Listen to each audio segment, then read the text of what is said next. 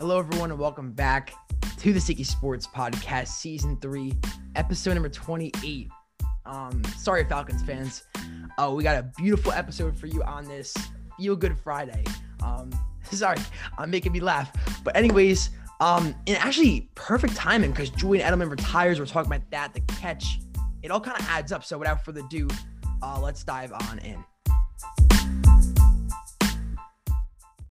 We start off today's episode with Julian Edelman. He retires after 11 seasons in the NFL.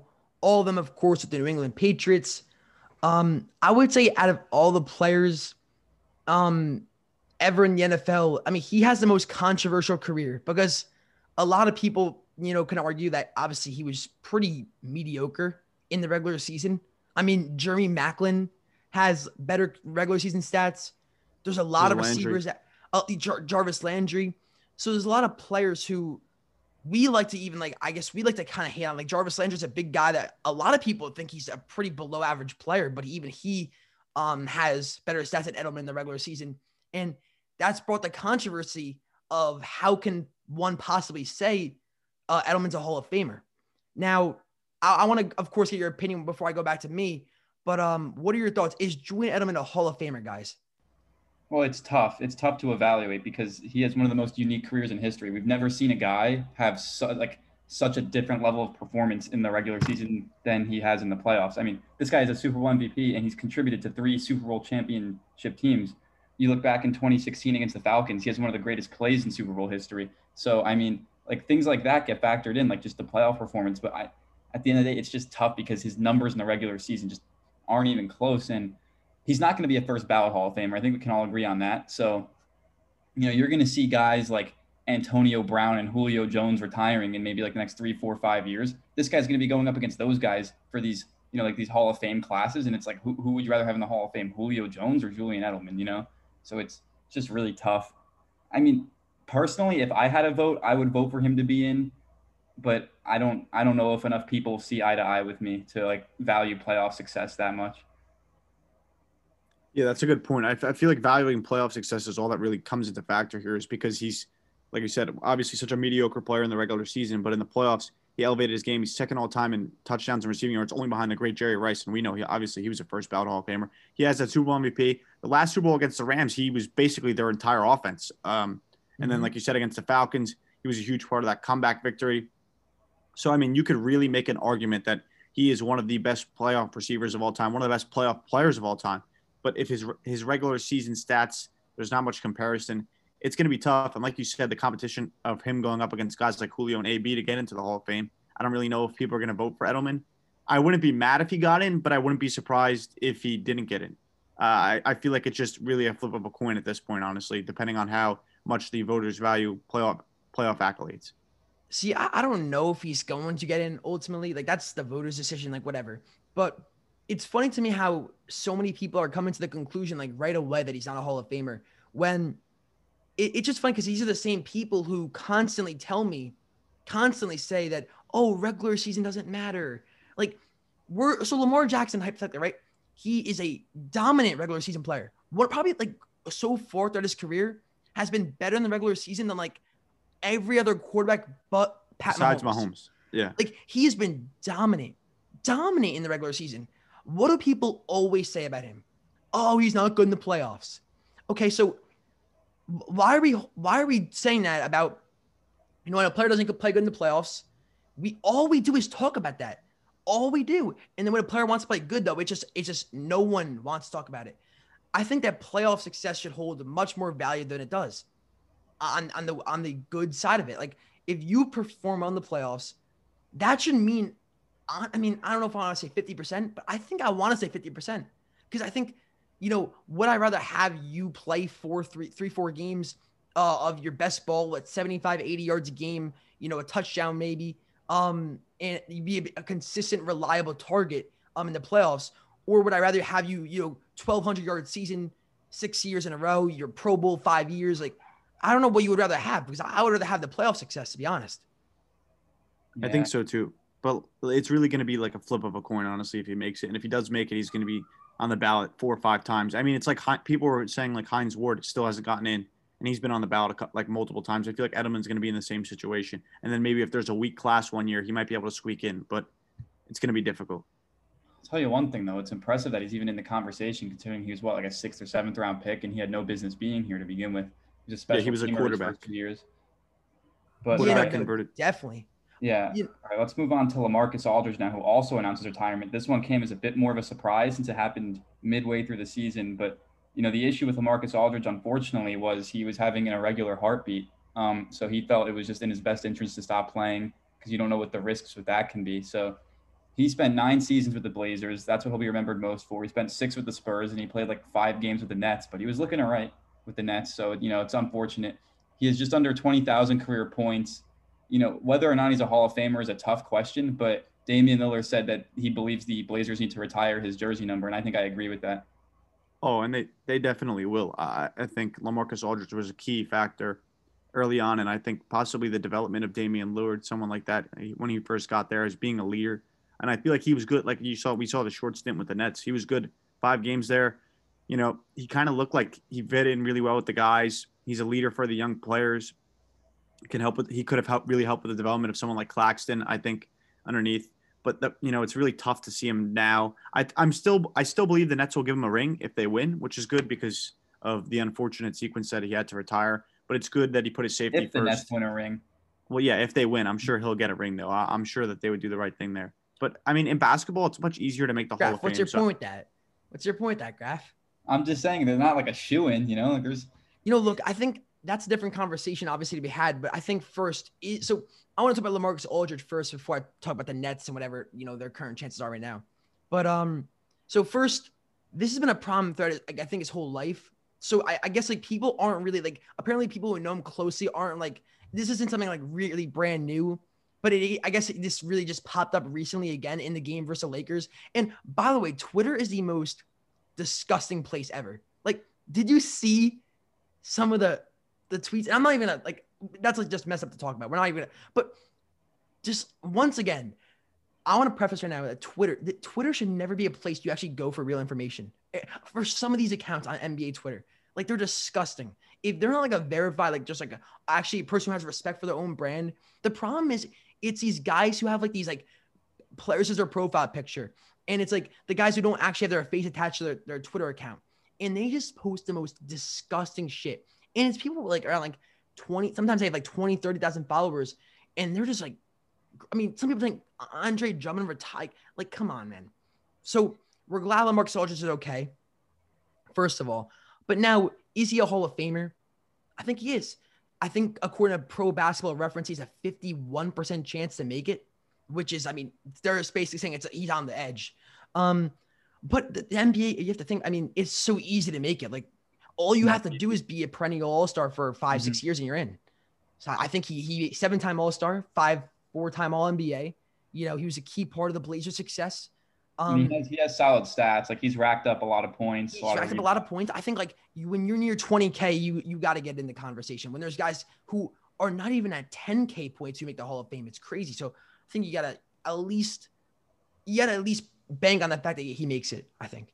I think he'll make it. Played the rest of the season, and he was like a 12-point per game like contributor for the Nets, and they won the ring. I think that would make him a lock. But as of right now, him a lock. I think you're right. Still relatively on like the edge, so it'll be interesting to see if he gets in. So now the Nets. I want to ask. I think we all like said before that after the Nets signed LaMarcus Aldridge that they would win the finals easily. Like, yeah, but how much does this impact? I said that, but like once they traded for Harden, like the Aldridge signing was just like whatever. It didn't really make a difference. It's a cherry on top. But now, see, the thing is interesting now. I don't think you can even because I think Blake Griffin and DeAndre Jordan were washed like when they signed with the Nets or whatever. But LaMarcus, like in his 5 games, he had 13 points per game, shot an efficient 53% from the field. I believe above 40% from 3. Like, he was just a great player for them. There's no doubt he was playing well for them, but like they'll be fine because at the end of the day, it comes down to how like their big 3 play, and they got guys like Claxton's been playing a lot better, and then like Jeff Green can play some center. Yeah, but that's what I'm saying. Like, the Nets didn't really have a lot of depth to begin with, and now, I mean, it's just one of those things where with the Nets that Blake Griffin, I honestly think is horrible. Like, he's been horrible with the Nets. There's no one who can tell me otherwise. Aldridge, which I honestly thought it would be the other way around when they both signed, but Blake Griffin's definitely been worse. Yeah, so the Nets really just have a big 3. Like, that's like the people I rely on. I don't really the big five stuff is nonsense at this point. It was like the Lakers last year. Like they had all those Rondo and Howard. Yeah, they had all those scrubs, but Rondo and Howard were pretty good. Remember, Rondo actually had a great playoffs, and then Howard, of course, the Western Conference Finals, locking down Jokic. But but Joe Harris is pretty good. The Nets have guys; they'll be fine. Well, they have Joe Harris, they have Jeff Green, they have Nick Claxton, obviously. Well, yeah, they'll be all right. Bruce Brown he's not a real player. He's not a real player. I mean, he played all right in earlier half of the season. I know, but like, come on, we can't be throwing at any NBA name. But then like Alex Caruso is not a real player, and people would. Oh, he isn't. He isn't. Alex Caruso is not a real player. Well, Lakers fans are like, oh, he's a below average player. He's a below average player. I mean, well, let's. Yeah. All right, go ahead. Let's flip the script now. Jamal Murray against the Warriors the other night, going up for a layup, blew out his ACL. Kind of sucks. The Nuggets, I believe, are the 4 seed right now in the Western Conference. It's kind of difficult now. They were just starting to get a little rhythm together with Murray, Gordon, MPJ, Jokic, and then obviously they had Murray at the point. He's going to obviously miss time next season now, as we're already about 60 games into the year. So, guys, what do you think this means now? Are the Nuggets probably going to be a first-round exit? Well, all right. I think the bigger picture right here is what I want to focus on for a little bit. But actually, I will answer. The Nuggets, as of now, play the Lakers, right? As the 4-5 matchup. Yeah. And it's the 6 seed Blazers are pretty far back. So it's looking like that will be the 4-5. Maybe one of them moves up to 3. That could happen, right? That could happen. But it's looking very likely they'll play the Lakers.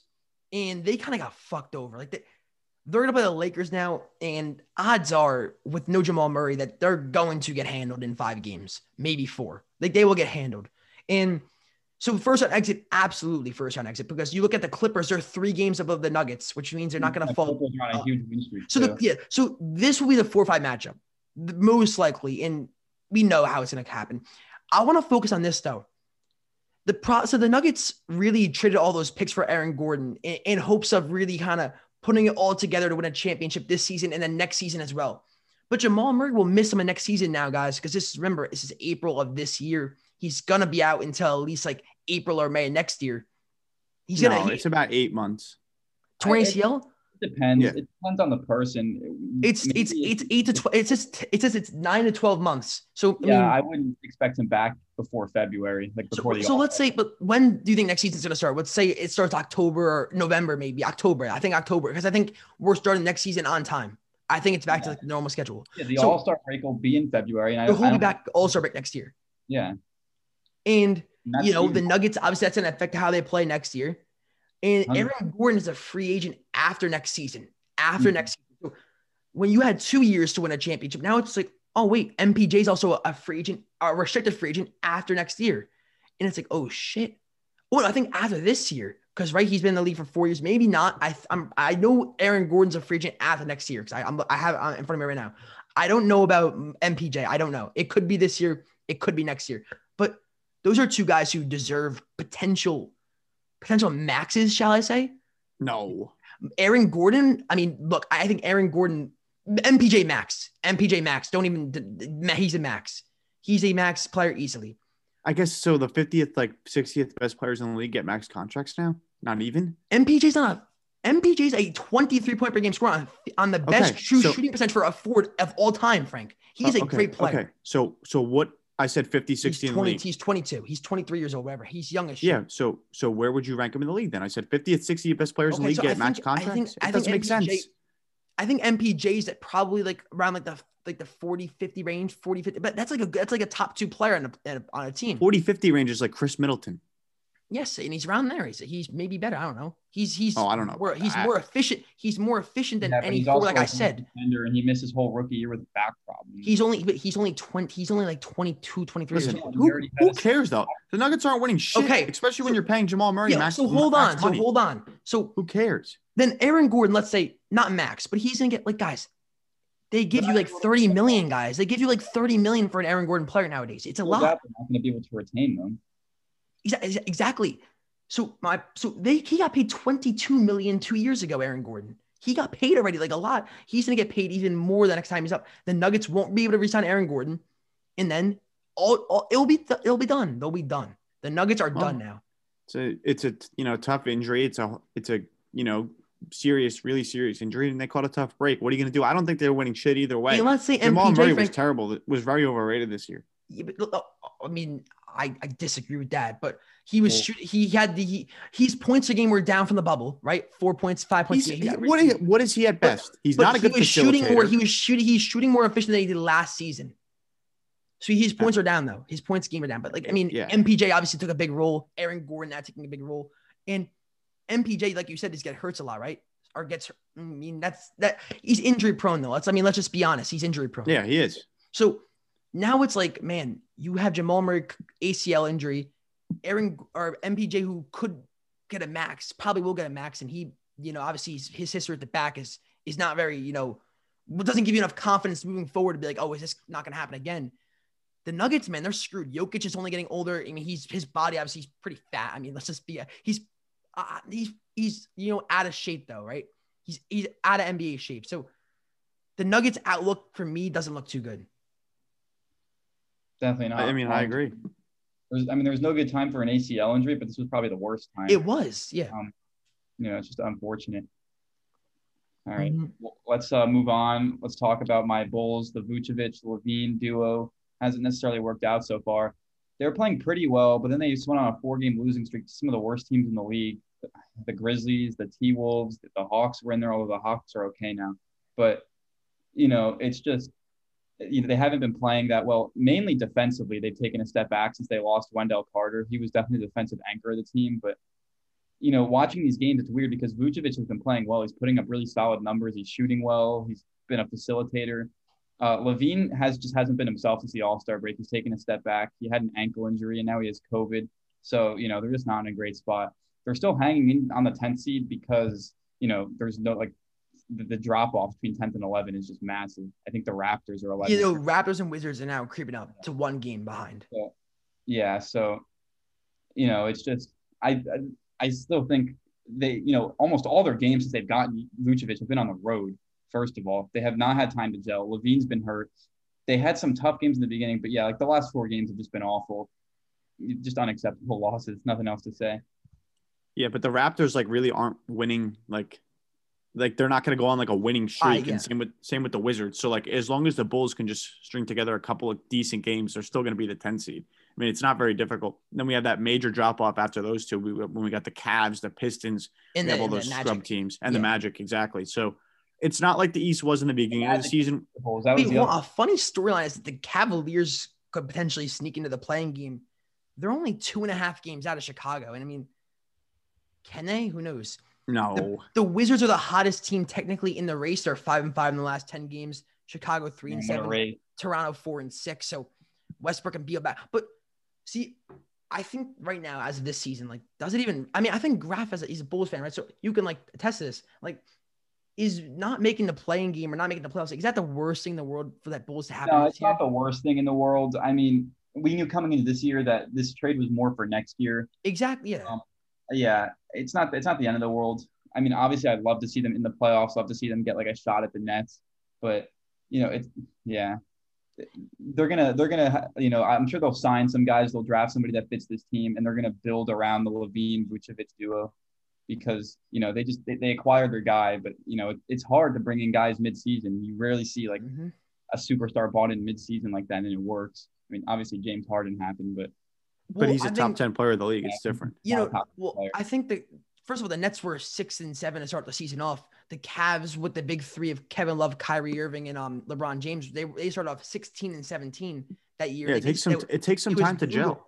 And then remember the Heat big 3 also started off 9-8, and they had a lot of people got mad. So these things just take time, in my opinion. Mm-hmm. That's what I'm saying. I don't really think the Bulls are in trouble. I don't really think this changing my outlook on the Bulls moving forward. We all agreed that this is a free agent hotspot now.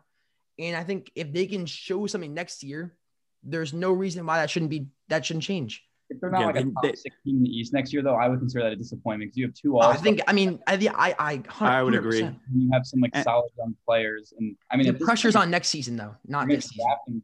Relatively high again, so and this is a pretty good draft class. So this is a pretty stacked draft class, definitely.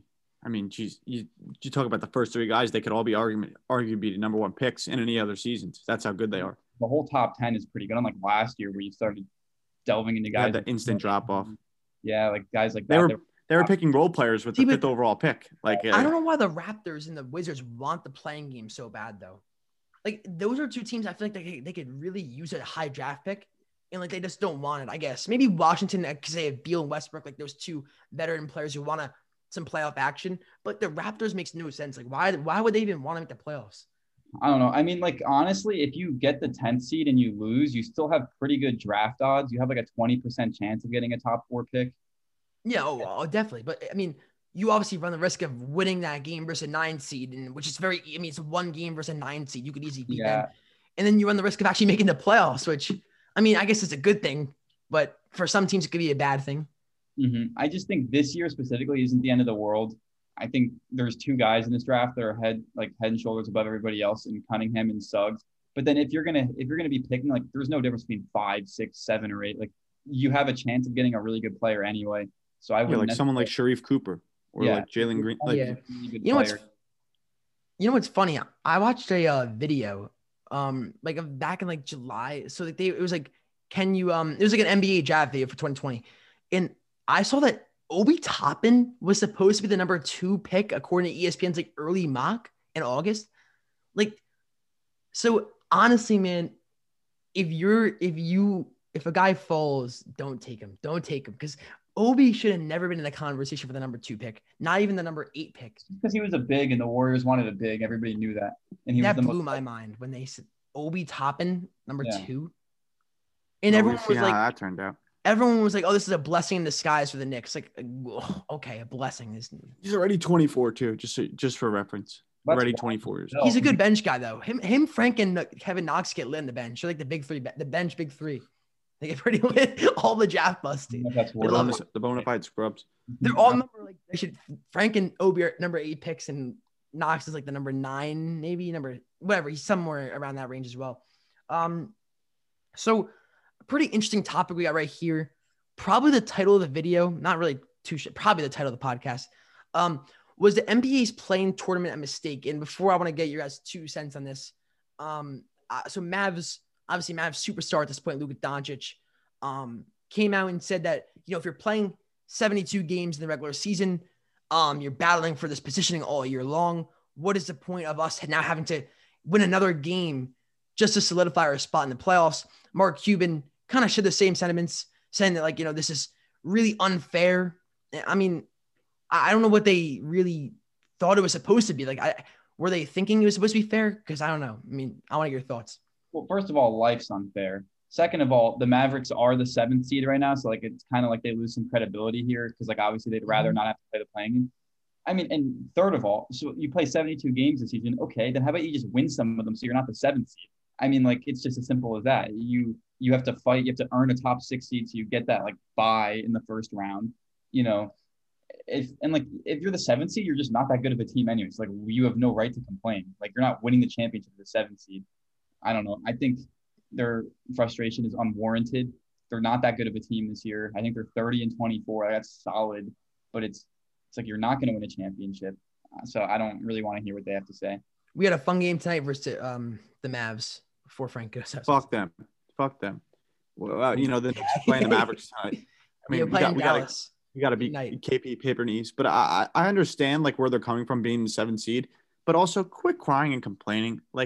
Dude, it is what it is.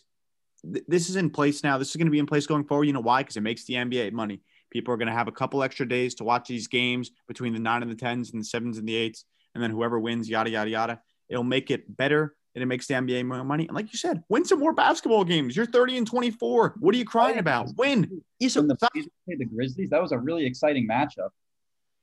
It was they would play the Grizzlies. They would. And the playing game was great. Last season during the bubble. I expect a lot of really good games going forward. So it's almost like a March Madness type environment at the NBA. Yeah, I agree. We need more of that. I think you could argue. But real quick, I want to say this: if you think the 72 playoff regular season games compared to this is unfair, then technically aren't the playoffs unfair in itself? If you only have to play 4 games to only beat them 4 times, isn't that unfair if you play 72 games, right, for the number 1 seed like the Bucks? So you beat everyone for 72 games. You were so good, but you lose 4 times in the playoffs. Isn't that unfair now how you you only have to lose 4 times to be out. Like, so Yeah. logic doesn't make any. The logic is broken. Of course it's not fair, Luca. Of course it's not fair. Like, it wasn't. Yeah, supposed life's to not be fair, like you said. But it wasn't supposed to be fair. That's not the NBA's intent with this rule. The NBA's intent is to make more money and to have more parity in the NBA. I don't even think it is that unfair. If you're the 7th or 8th seed, you get 2 chances to win 1 game to make the playoffs. And if you can't, it's true. Yeah. And if you're above them in the standings, prove it. Beat them 1 time. Just beat them 1 time. Just prove it. 2 games to make the playoffs. So it's like. And the funny thing is, the record of 7 and 8 seeds the past couple of years. When is the last time a 7 seed's literally beat a 2 seed? It's been so long. Yeah. I think maybe it was the Grizzlies back with Tony Allen or whatever. Oh, no. So, the Memphis Grizzlies being the 8th seed, they beat the 1 seeded Spurs in 20. They went into the Western Conference. Oh, wait, semifinal. The year before they made it to the Western Conference Finals. That was the last time there was a real major upset. They beat them in 6 games. Yep. But that's what I'm saying. Like, so it's once in a blue moon, and it's just like, man, get over it. Like, you're the 7th seed, and the Mavs. What did I say before the KP trade? They'll be stuck in the 7th seed forever because. And they were underwhelming this year, the Mavericks. A lot of people had high expectations for them. A lot of people thought they could be a top 4 seed in the West with KP and Luka. Yeah, Luka, get used to this because you're going to be the 7th seed forever, pal. I thought that was so weird that they traded away Seth Curry. Like, that just made 0 sense to me. That move. Don't worry, but they signed Maxi Kleber and Dwight Powell to like $15 million a year contracts. That made 0 sense to me. And they bring in JJ Redick. He was good yesterday. What is that, Wednesday's game now that we saw the Luka Magic? I don't know. Give me Seth Curry any day of the week at this point. Oh, I mean, there's no denying, of course. But speaking of Seth Curry, though, he hasn't been himself since COVID. He got COVID, and he had a great start to the season. And ever since he got COVID, he's kind of been a shell of himself. But of course, still a great player. Well, that brings us to the next topic. Seth Curry and the Philadelphia 76ers and the Brooklyn Nets are kind of creating a rivalry here at the top of the Eastern Conference. Simmons spoke about the Nets, and he said they still have to play defense, but they're a very talented roster. The Sixers then kicked that. Well, they didn't really kick the Nets' ass, but they had a convincing victory, 123-117. But no KD, no Harden, no Blake Griffin for the Nets, obviously. The Sixers fans were chanting KD sucks in the late 4th quarter. He was loving it. He was clapping it up on the bench. You know how KD is. He doesn't really give a shit. And then Embiid dropped 39 and 16. I mean, I think I could drop 39 and 16 on the Nets big men, but that's not saying much. But guys, is this really a rivalry? Because I think I know what's going to happen come playoff time. It'll be a series versus the Nets and the Sixers, and the Nets will win in 5 games, and Embiid will be crying again. Well, I mean, look, I think that people were calling for the longest time the Celtics and Sixers rivals, and the Celtics kind of had their way in every single meeting with the Sixers in the playoff time. So they use this. I mean, of course, it's a rivalry, yes, because I get people some people have different terms and definitions for rivalry. Like, it's like you have to be competitive with one another in playoff series. But for me, it's just like, I mean, is there beef between you guys?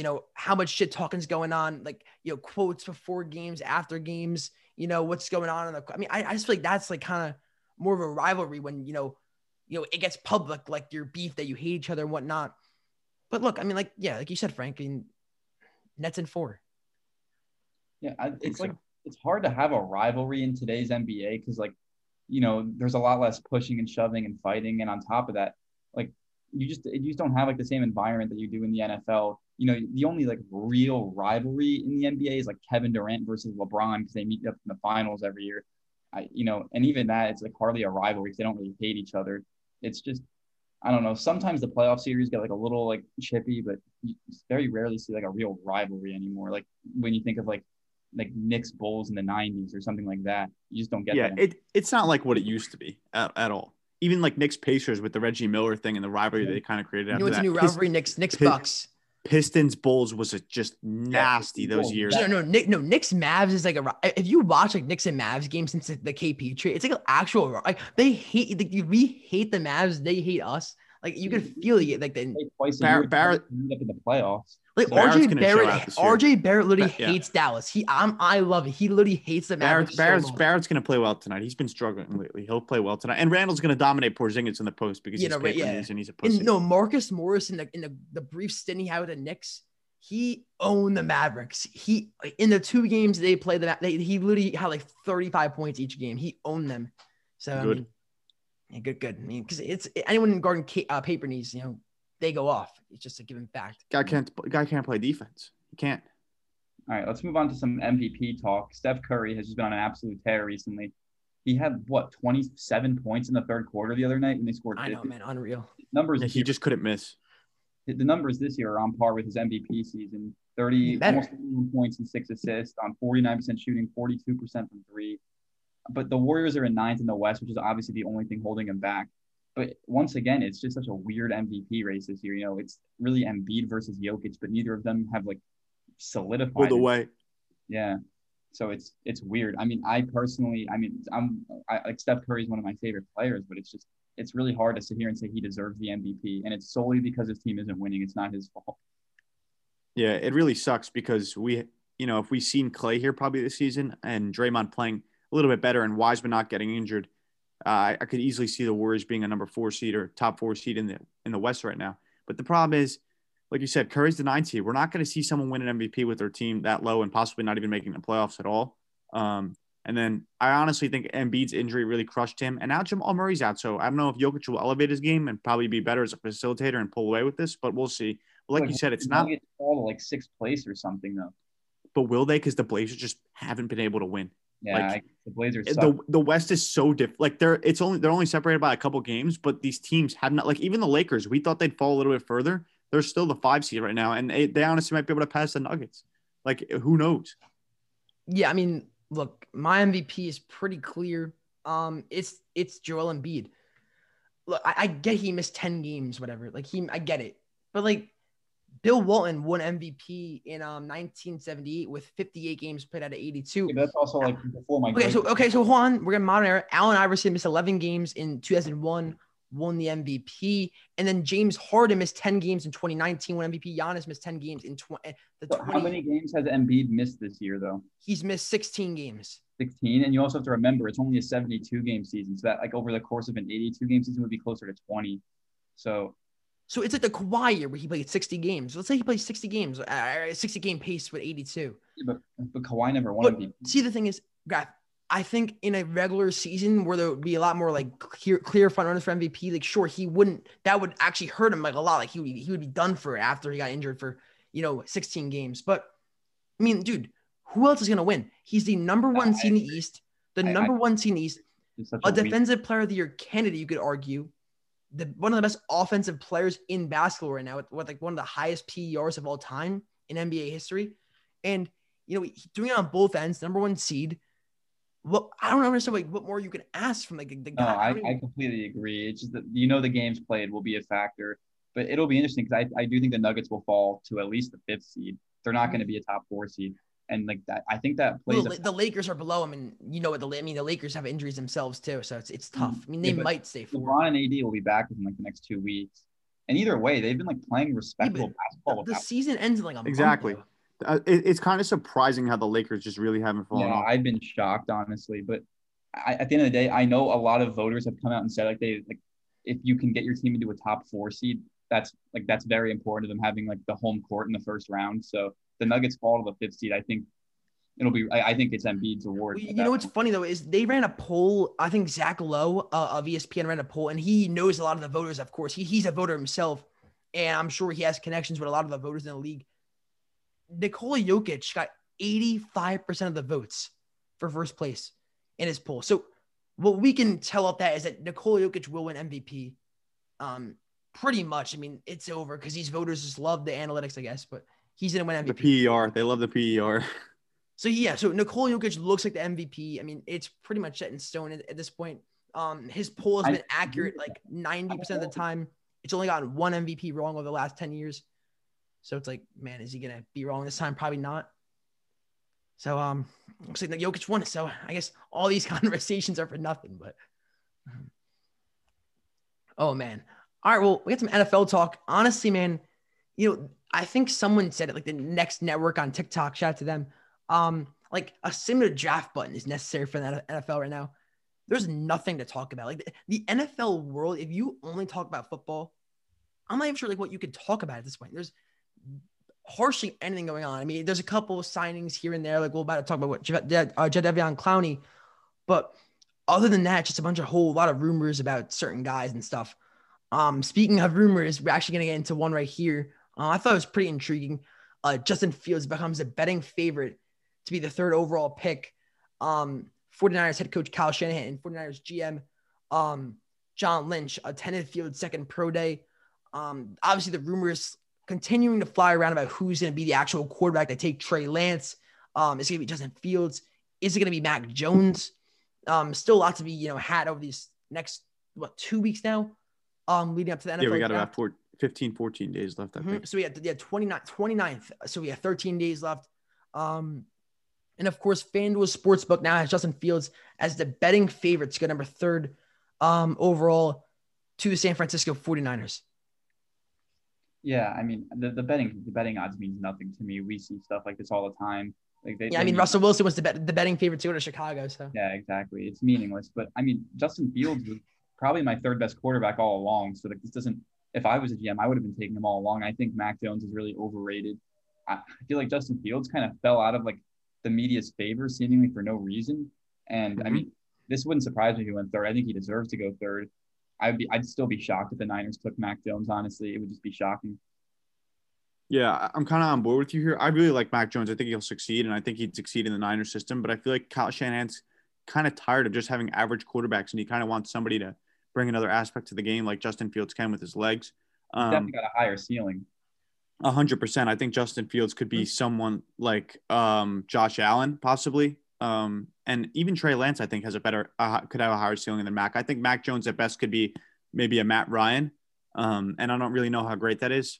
But I think that Justin Fields, like you said, is either my 2nd or 3rd best quarterback. I'd probably have him and Zach Wilson on very similar tiers. Whatever system they go to fits each of them in different ways separately and could have them succeed better or not. But I think that Kyle Shanahan, having a quarterback that can have legs now with the speed of Raheem Mostert in the backfield and use check blocking and the offensive line, I think it'd be really dynamic. And I think Justin Fields, deserves to go like this. I don't know why the media was hating on him so much. The kid was great. He showed great perseverance playing through the rib injury in the college football playoff. I mean, they beat Clemson. They beat Trevor Lawrence. The kid threw for 6 touchdowns, chucked a 50-yard pass down the field with completely cracked ribs. I mean, this guy is legit. Well, yeah. I mean, I made an Instagram post about this about a month ago. I mean, it's just like the character issues. They bring up all these character issues about Justin Fields, but guys, he's not had a single criminal history. No coaches, no teammates, no players. No one said anything bad about the kid. But Mac Jones is apparently some angel according to these NFL scouts. Where even though he has 2 DUIs, I mean, obviously, based off that, I mean, I guess that's. I'm not saying Mac Jones is some like troublemaker or whatnot, but I mean, look, if we're gonna rip apart Justin Fields' character for doing nothing wrong, then we're not gonna talk about Mac Jones and whatever he's doing. But look, it's 100%. They're not holding everyone up to the same standard. So you know what the funny part is, though, Frank, is that everyone's like, I think Justin Fields is the 3rd best quarterback, but it's never the order you think it is. Like, it's never like. See, that's what I think with my rankings. I just did it based off like, I want to be accurate at the end of the day, right? I want to try to hopefully when we look back at this in 3 years, it's accurate. It's just hard to tell, like, guys, you don't even know. I mean, it's never the order people think it is, though. Is my 100%. 100%. For all we know, it could be Justin Fields could be the best. He could be the worst. He could be the 4th, the 3rd, 2nd. And I think whatever quarterback will end up with the 49ers, or if the Patriots trade up for one of these guys, it'll be one of those 2 that ends up as the best. And because Kyle Shanahan's going to give you the best. Yeah. He's going to give you the keys to succeed. He's going to give you the best keys to succeed. He's going to have you on. First of all, talk about your offensive line. You're getting protected by Trent Williams, one of the best left tackles in the NFL, on your blind side. You got a good running back, Kyle Shanahan in your head. You got some good, quick, young receivers. You got George Kittle over the middle. You have one of the best tight ends in the NFL as your safety blanket coming into the league. You step into that situation, you have all the tools to succeed. There's no reason why Justin Fields can't be a top 10 quarterback right away if he goes to the 49ers. And I think that'd be smart because what is Mac Jones at best there? A good Jared Goff the 1 year with the Rams? That's it? See, but the thing is, we don't even know, though, to be honest, because it's tough because, I mean, like, look, we've seen some quarterbacks who don't really show any of the mobile traits like Ryan Tannehill, Kirk Cousins, Tom Brady, you could argue, I guess. But then, like, we've seen guys like Dwayne Haskins. I mean, Tannehill's pretty mobile. He was a wide receiver. We've seen guys like Dwayne Haskins who has all the tools. He has the arm strength. He has the mobility. And it just, something doesn't click. Daniel Jones is another guy who has the arm strength, has the mobility. They don't use his legs enough. The ball placement. And still, he's not a good NFL quarterback. You're using his legs a lot and he got hurt. Well, but Daniel Jones coming out of college, it was known for the arm strength, was known for the mobility. So it's just like, I hate the whole idea that, you can't be a good quarterback if you don't have, if you're not mobile, and that you're automatically going to be a good quarterback if you do have those things, because it's just not how it works.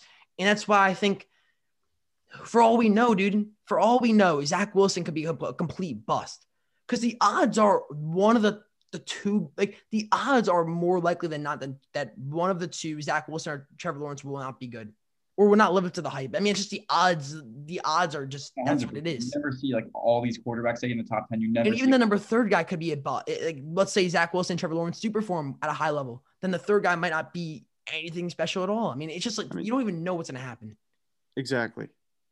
Mm-hmm. All right, let's move on now to the one free agency signing that we had this week that was pretty impactful. Jadeveon Clowney is now on the Cleveland Browns. It was a 1-year, $8 million contract with $4.5 million signing bonus. Olivier Vernon's got on the edge now, and they got Clowney on the other side next to Myles Garrett. Does this make the Browns better? And guys, would you say they're contenders? I mean, I'd say they're contenders all along, but I think now they're probably the third best team in the AFC. I'd still have KC and Buffalo ahead of them. This signing does not change my opinion like a single bit on the Browns. I feel like the Troy Hill and John Johnson signings had more of an impact to Cleveland because their secondary was so poor. That's not even a debate. I think that's pretty common knowledge, pretty obvious. Yep. I don't know. I think like this signing, I mean, like we said, like we're getting to the point in free agency or the NFL season where there's just no NFL news. And this happens to be the best NFL news of the week or whatever. And it's like, oh, it happened. He signed. But think about it. There's a reason why he wasn't signed until now. That's all I gotta say. And he was a number one overall pick. There's a reason why. Have we ever seen a number one overall pick just bounce around from team to team like this? It's very weird to see. I don't know. He's just not a great pass rusher. He's not a productive pass rusher. People say he's better in the run. He's good. Yeah, good run stuffer. Either way, he's just never on the field. So like, this is just like a 1-year prove it deal. It can't hurt the Browns to bring him in. I don't really think it helps. Is it a prove it deal? Like, dude, he gets paid at each spot so much money, but like they only want to keep him around for 1 year. Like he got paid like $16 million with the Titans. Also like a 3-year contract worth like $15 a year. That's just impossible. The guy never plays. He passed on a contract of 3 years, $50 million from Miami. According to Ian Rappaport, that's official. Was that last season or this season? Yeah, that was last season. Yeah, that was last season. 3 year, $50 million. Before he signed with the Titans. Yeah, and then he was unproductive with the Titans, and then also got hurt. So obviously his value is going to. It's like, dude, like. Yeah, he had one sack with the Titans. It's so weird because the guy gets offered a lot of money from some places still.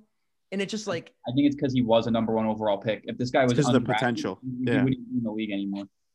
They still some teams still think they can get that potential of him being a number one overall pick out of him. Yep. Well, it's like Anthony Bennett. He's not. But is Clowney really a bust though? Like he's not a bust, right? Like he's still had he was a number one overall pick, and this guy was supposed to be he was supposed to be a generational pass rusher. He made a couple of Pro Bowls. Am I just completely wrong? Yeah, but Pro Bowls doesn't mean anything. I mean, Tyrod Taylor made a Pro Bowl. Never had double digits. I get that, but like in 7 seasons, it does 32 sacks. That's like 4.5 a season. That's not impressive.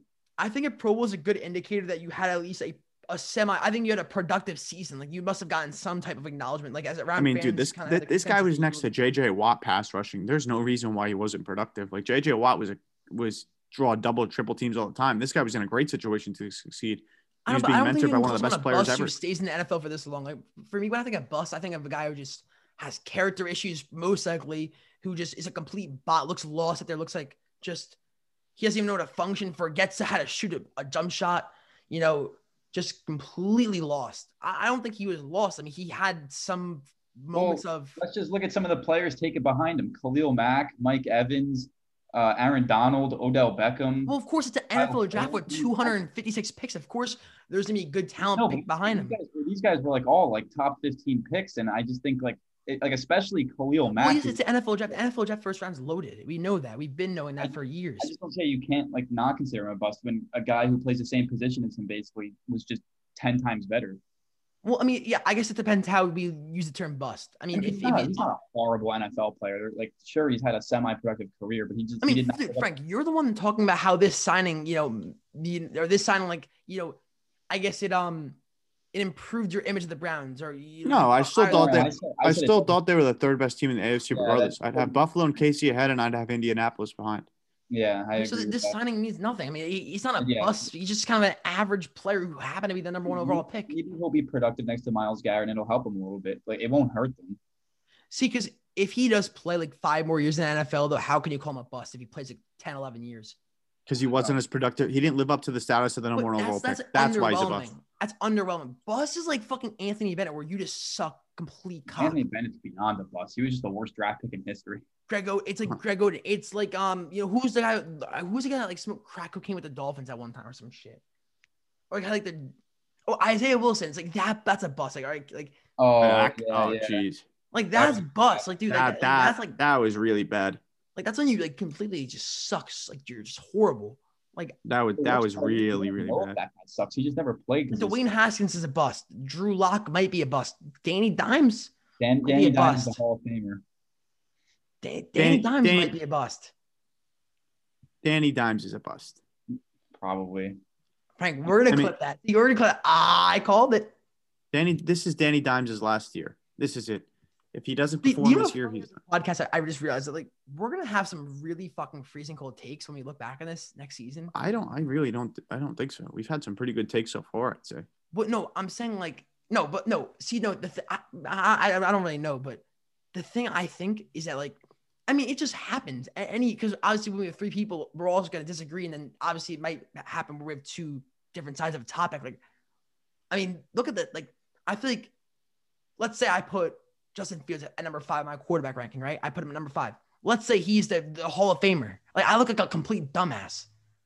Like, see, the quarterback rankings. It's funny because you could like these quarterback rankings, making them public might be one of the stupidest ideas we've ever had on this podcast.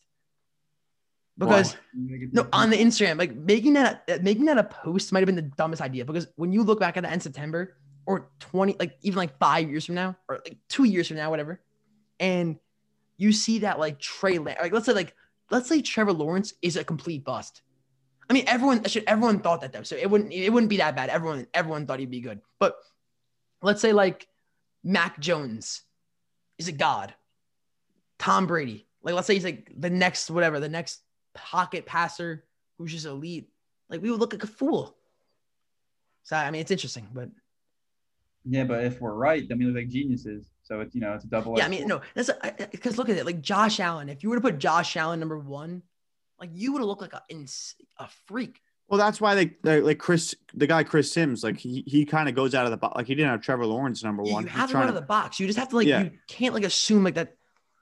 The guy that, I mean, it's like RG3. Like RG3 was like a guy who was number 2 behind Andrew Luck. Everyone thought, and Russell Wilson was way better than him. I mean, as we could see, man. If RG3 stayed healthy though, man, he was like.